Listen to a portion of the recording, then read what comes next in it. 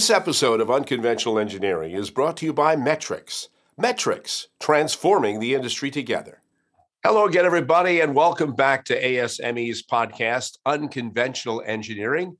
I'm your host, Roy Firestone, and here with my co-host, ASME's Executive Director and CEO, Tom Costabile. Tom, good to see you today. Hello, Roy. It's always great to do another one of these unconventional engineering podcasts with you. How are you? I'm great, thank you. And Tom and I are so very pleased to welcome to today's podcast a really inspiring woman. Her story is incredible. Kerry Siggins was named CEO of StoneAge, a global leader of high-pressure water blast cleaning equipment at the age of 29 years old, where she has since led the company in building a robust global presence, resulting in double-digit growth year over year. She was one of Colorado's top 25 most influential young professionals, and she was a finalist, by the way, for Colorado's CEO of the Year. Kerry is also a sought-after keynote speaker, podcast host, author, blogger. You'll hear her incredible story in a few moments. But first, welcome, Kerry, to Unconventional Engineering. Oh, thanks for having me. I'm so honored to be here with you too. Let me start with this. I know, Kerry, that you went to school for mechanical engineering. How has your engineering education really impacted your career? Oh, I would not be where I am today if I would not have gone to engineering school. It's opened so many doors for me. It taught me how to solve problems. It taught me how to look at the world through a different lens, and really about being resilient. I mean, getting through engineering school is not an easy thing to do, as I know many of your listeners and watchers know. And so it taught me a lot about resiliency and how to really push through when you don't think that you're going to be able to make it. You question, like, am I really smart enough to be able to graduate with this engineering degree? And I really appreciated the challenges and the blessings that have come with having an engineering background. That's great, Kerry. You did not stray far from engineering, but what led you to working with StoneAge? So really it was life. After I graduated from Colorado School of Mines, I moved to Austin, Texas, and I got an amazing career, started out my career with Eaton Corporation in their electrical switchgear division and medium voltage switchgear. And I learned all about engineering operations and manufacturing operations. And that was where my heart was. I loved the complex world of putting all of the parts and pieces of the business together. That really comes from an operations management background.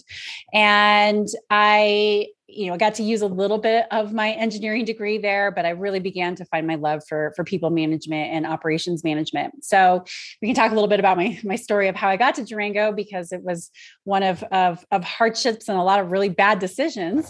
But I followed my heart and came back to my roots in Colorado, and I applied for a general manager position, thinking that I would never get it because I was just 28 years old. And the two founders saw something in me and decided to take a risk and hire me to take over their company. It's proved to be a great decision, So, and we're glad you're back in the engineering community as well. Yeah, me too. Before we get to your story, tell us a little bit about some of the projects you're working on at StoneAge, and what impact do you hope to have on the global engineering community? Absolutely. So, I define StoneAge as an engineering company. Even though we manufacture products, our roots are in engineering. Our two founders met at the Colorado School of Mines, so from my alma mater as well. And we develop game-changing products for industrial cleaning. And a lot of people will go, like, industrial cleaning, what does that have to do with anything? Well, it has a lot to do with everything, because every product that you use comes from a facility that is producing that material, and that production equipment has to be cleaned, and it's usually typically pretty nasty, pretty hard stuff. So the world wouldn't turn without industrial cleaning. And what the founders started the company on was developing a self-rotary nozzle. So instead of having a mechanical drive that would rotate some sort of a drill to clean out pipes, clean out heat exchangers, or using chemical cleaning or abrasives, which are really environmentally unfriendly, they developed a tool that used the power of water to spin the tool. And that's how they got started. And it was very innovative back in the 70s. And since then, we've really expanded on the development of those tools. And now where we're going is building semi-automated and now automated equipment that removes the operator, who's over there usually, shoving a tool down a pipe with a hands on on the hose, which is dangerous. Now a robot can do all of this, collect data through IoT, and it's making the industry safer. It's making the industry more efficient, and it's really giving the facility owners, the refineries, the petrochem plants, the food processing plants, data about what's happening in their own production assets. We talked just now about developing tools, but I want to talk about developing Carrie. Your story is astonishing. You were not tremendously well regarded even by your own family at first. They thought you'd never amount to anything. Yeah. When you got to Austin, you developed a serious drug problem. You almost died. Mm-hmm. I want to first start with talking about your family upbringing. Yeah, sure. So my mother is an amazing person. She just gave me a lot of rope. And I mean, let's face it, I was probably really hard to control. And so even though she always supported me, she didn't give me a whole lot of guardrails. And so I just learned how to get the attention that I wanted was to push boundaries and to take risks and even to do some bad things. And when I was 16 years old, she told me, I don't care what you do when you're 18. I don't care if you work at Walmart for the rest of your life, but you are leaving this house, because I was making her life a living hell, to be quite frank. And so I was really shocked. It's like, you don't think I'm going to college? And she said, what decisions are you making that would make me believe that you're going to college? You don't go to school now. Oh. Look at the choices that you're making. And I was shocked. I was really shocked that she didn't think that. And really, she was using that as a motivator for me. But that's when I decided, that's it. I'm great at math and science. I always had, I had a math teacher in high school who really encouraged me to go to engineering school. And so I said, that's it. I'm going to change my life, and I'm going to get a degree from Colorado School of Mines. I'm going to get a softball scholarship. And I put my head down and I made it happen. Now, as I'm going through all of this, my dad tells me, oh, I don't know. And if you're smart enough to graduate from engineering school, are you sure you shouldn't go to journalism school? Which I am a writer. So, full circle, I could see where he was coming from. But back then, right, I'm 17 years old, and I'm like, oh God, my parents don't believe I can do this. And it was really, really tough. And so I was determined to make it through Mines and prove everybody wrong. You go to Austin, you're competing against guys in a very, very male-dominated world, and you're determined to show that you're not an imposter. You're going to be more than just one of the guys. You're going to be the number one. You want to show them how tough you were, and you developed a really serious drug problem. As I understand it, it almost ended in tragedy. You almost died. Yeah. So my drug issue actually started before I moved to Austin, and it really stemmed from this whole idea of wanting to be seen, right? Be seen as successful. I graduated from Mines. I did very well at Mines, but I was lost, right? I just put my head down and I did it for somebody else. I didn't do it for myself. And so when you're trying to be somebody for somebody else for so long in your life, which I started, I now understand as a very young child, I didn't know who I was and what I wanted. And so when I started getting attention from, people in not so great circles, and all of a sudden here's this, this small town, Western Slope, Colorado girl who went to School of Mines at the front of the line at every party, and really fed into like this dark part of my ego. And so then it became about this boundary pushing and being seen as, as really a badass. And it just fueled this issue with drugs. And I moved to Austin to get away from it, but I didn't work on me. And so I just got stuck into this same cycle of trying to prove myself, trying to prove that I was a boundary pusher, that I was better than everybody else. And it was very self-destructive. What got you out of that mess? Yeah, I was 100% not being able to go to work. So I define myself by being a hard worker. I have always worked hard, always. I had my first job when I was 11 years old. I was running my grandparents, a portion of my grandparents' sporting good chain when I was 17 years old. I always defined myself by how hard I worked. So even though I had this drug issue, I always went to work, always, no matter how bad it was. And so when I overdosed in 2006, and I was determined to not let anybody know, because that would, obviously not make people see me as a badass, right? As I'm laying on the floor of my apartment, I couldn't get out of bed for 3 days. And that was what broke it. It was, I am a fraud. I am not really successful. I am not living a meaningful life. I am not using my intelligence and my ability to lead in any positive way. And so that was it for me when I couldn't go to work for 3 days. Yeah, Carrie, it's an amazing story. The lessons that you learned from this. Tell us, what are you doing with regards to carrying those lessons forward as a CEO of an engineering company? And by the way, an engineering company, which engineering tends to be male dominated. So yeah, I'm in my dream job. I love what I do. I can't even imagine running any kind of company other than an engineering company or something that has deep roots within engineering. That's where my roots come from too. So I think that's part of the reason why I've been able to be successful, is that I've been able to combine, my people skills with my engineering skills and create value. And what I'm really carrying forward is this whole idea that most of us at some point in our life have imposter syndrome.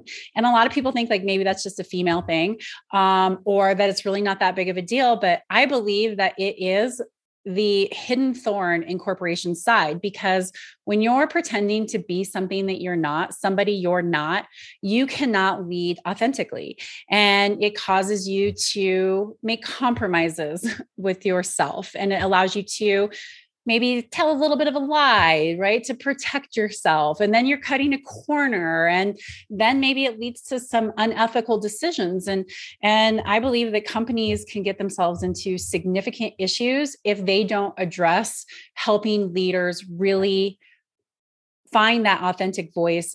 I run my company with transparency, with vulnerability, with authenticity. And it shows up not just in talking about stuff like this, but in how we deal with problems with our customers, right? When a product fails on a job site in the market, when, we screw up on an order, we own it. And we deal with everything with this transparency, vulnerability, and this whole idea that we have flaws too. And we're going to make sure that we help our customers through it. So it's really woven throughout everything that we do as an organization. That's great. What do you think we can do to encourage more women to enter in the engineering field? Yeah, I've thought a lot about that. It's tough. I think it absolutely starts at a young age. If I did not have my trig and calculus teacher telling me about engineering and really encouraging me, I would have never considered it. And so I think it starts at a young age. I think, women in STEM programs from starting at elementary school age and really weaving that in, not just about the technical aspects of it, but all of the other enriching things that you get from an engineering degree. We need to talk about that because women approach the world differently. And so if we can weave in this whole idea of not just being an engineer and solving technical problems, designing things, but really the art that comes into it and the people aspect that can come into it, then I think that we'll get a lot more women involved in engineering. But it has to start at that young age. I really believe we need more programs at elementary school, middle school, junior high school levels that help young women gain the confidence that they need to be able to go into that career and also realize what that career can do for them or what that education can do for them from a career perspective. Carrie, I agree with you. Only I would ask this question. Does leadership look different in the engineering field than some of the other fields that you've been with? Yes and no. Leadership is such a personal, an individual thing, and there's no cookie cutter way. But I do think leading really brilliant engineers takes something special, because you have to inspire them. And some are inspired with, a big idea, and I want to go in this direction. And some are inspired with a rigorous process I'm going to follow to design this. And, it's less about the impact that it might have on a market, right? And so you have a really broad spectrum with really brilliant people who may not be the best communicators, and to be able to crack that nut and get the best of them and help them develop their self-leadership skills is, I think, takes a unique person. And because I started with the company when we were so small, 8 million in revenue, I have close relationships with the engineers because I have an engineering background. I can speak their language. And I think that we inspire more creativity, more innovation from our engineers because of that. I think CEOs who don't necessarily have that background, I think, struggle maybe to understand how to inspire engineers to be their very best, to care about more than the problem that's right there in front of them. So I would say, yeah, it is a little bit different than a more of a sales driven organization or even a pure manufacturing organization. Yeah, and I would agree with you. My own career, I've spanned many different sectors. I still use my engineering training to resolve problems, and I can say that, yeah, I am an engineer and I understand how people communicate. How about the impact you have on future engineers? Your story. Do you want to be an inspiration to people, or you just want to keep your head down, do your job, do it well, and if they hear the story, so be it? Or is it really something that's important? Do you want to uplift and inspire other people? Hands down. It's part of who I am. It's in my DNA. It's why I'll spend a half an hour, of my time with a perfect stranger halfway across the planet. It's why I have my podcasts, right? It's all about giving a platform to be able to allow other people to share their stories and to inspire through not only my own, but other people's stories. Like, we're inspired by stories. Every single one of us is inspired by a story. And that's what people remember. That's what inspires action. That's what inspires movements. And if I can be part of bringing more women into engineering, if I can be part of making the world a safer, cleaner place through the products that StoneAge develops, we're an employee-owned company. I'm helping my employees create. We're creating the middle class from the middle out. And I want to be able to show other founders that they can do this too. Then that's leaving a positive impact in the world. And you can't do that by keeping your head down and staying focused in your little world. And that is not me. And I totally respect other people that's where they are. But for me, it's about maximizing impact on the world. So, Carrie, I get this question all the time. I mentor a group of college students, and this year I threw in a couple of high school seniors. I can light the city of San Antonio with the energy that comes out of each one of these meetings. Yeah. And all too often, I get asked this question: if you had to give me one piece of advice as I think about my engineering career, what would that be? I'm always going to go back to the personal side of it. Understand yourself, be yourself, and you will be successful in anything that you do. When you pretend to be something that you're not, when you try to do something different, when you don't understand who you are and why you make the decisions that you make, life is a lot harder. And so I would tell anybody, love yourself first, understand yourself, and you will have a successful engineering career, because that is the foundation of success, is self-awareness and self-love. Oh, I know that's a really non-engineering thing to say, but I truly believe it. Yeah, we can engineer that. It's a strong message, really is. We want to thank you, Carrie, for taking the time. I'm really honored to get to know both of you, and I really appreciate this opportunity to share a little bit of my story and hopefully inspire others who, might be struggling with who am I and what do I want to do with my life, and especially inspire young women who are considering careers in technology, careers in engineering. I would not be a CEO where I am today if I did not have my engineering degree. My engineering background has opened up so many doors and taught me so many things. And if I can inspire anybody to take that path, that's what I want to do. That does it for today's episode of ASME's Unconventional Engineering. Special thanks again to my co-host, ASME Executive Director and CEO Tom Costabile, and thanks also to all of you listening in. We want to hear from you. We want to know what you think. And we love to hear your suggestions, by the way, for potential future topics and guests. So reach out to anyone on the Unconventional Engineering production team, or you can send your email directly to media@asme.org. To become an ASME member, please log on to asme.org, or to donate to the ASME Foundation, go to asmefoundation.org for ASME. I'm Roy Firestone. Have a great day, everybody.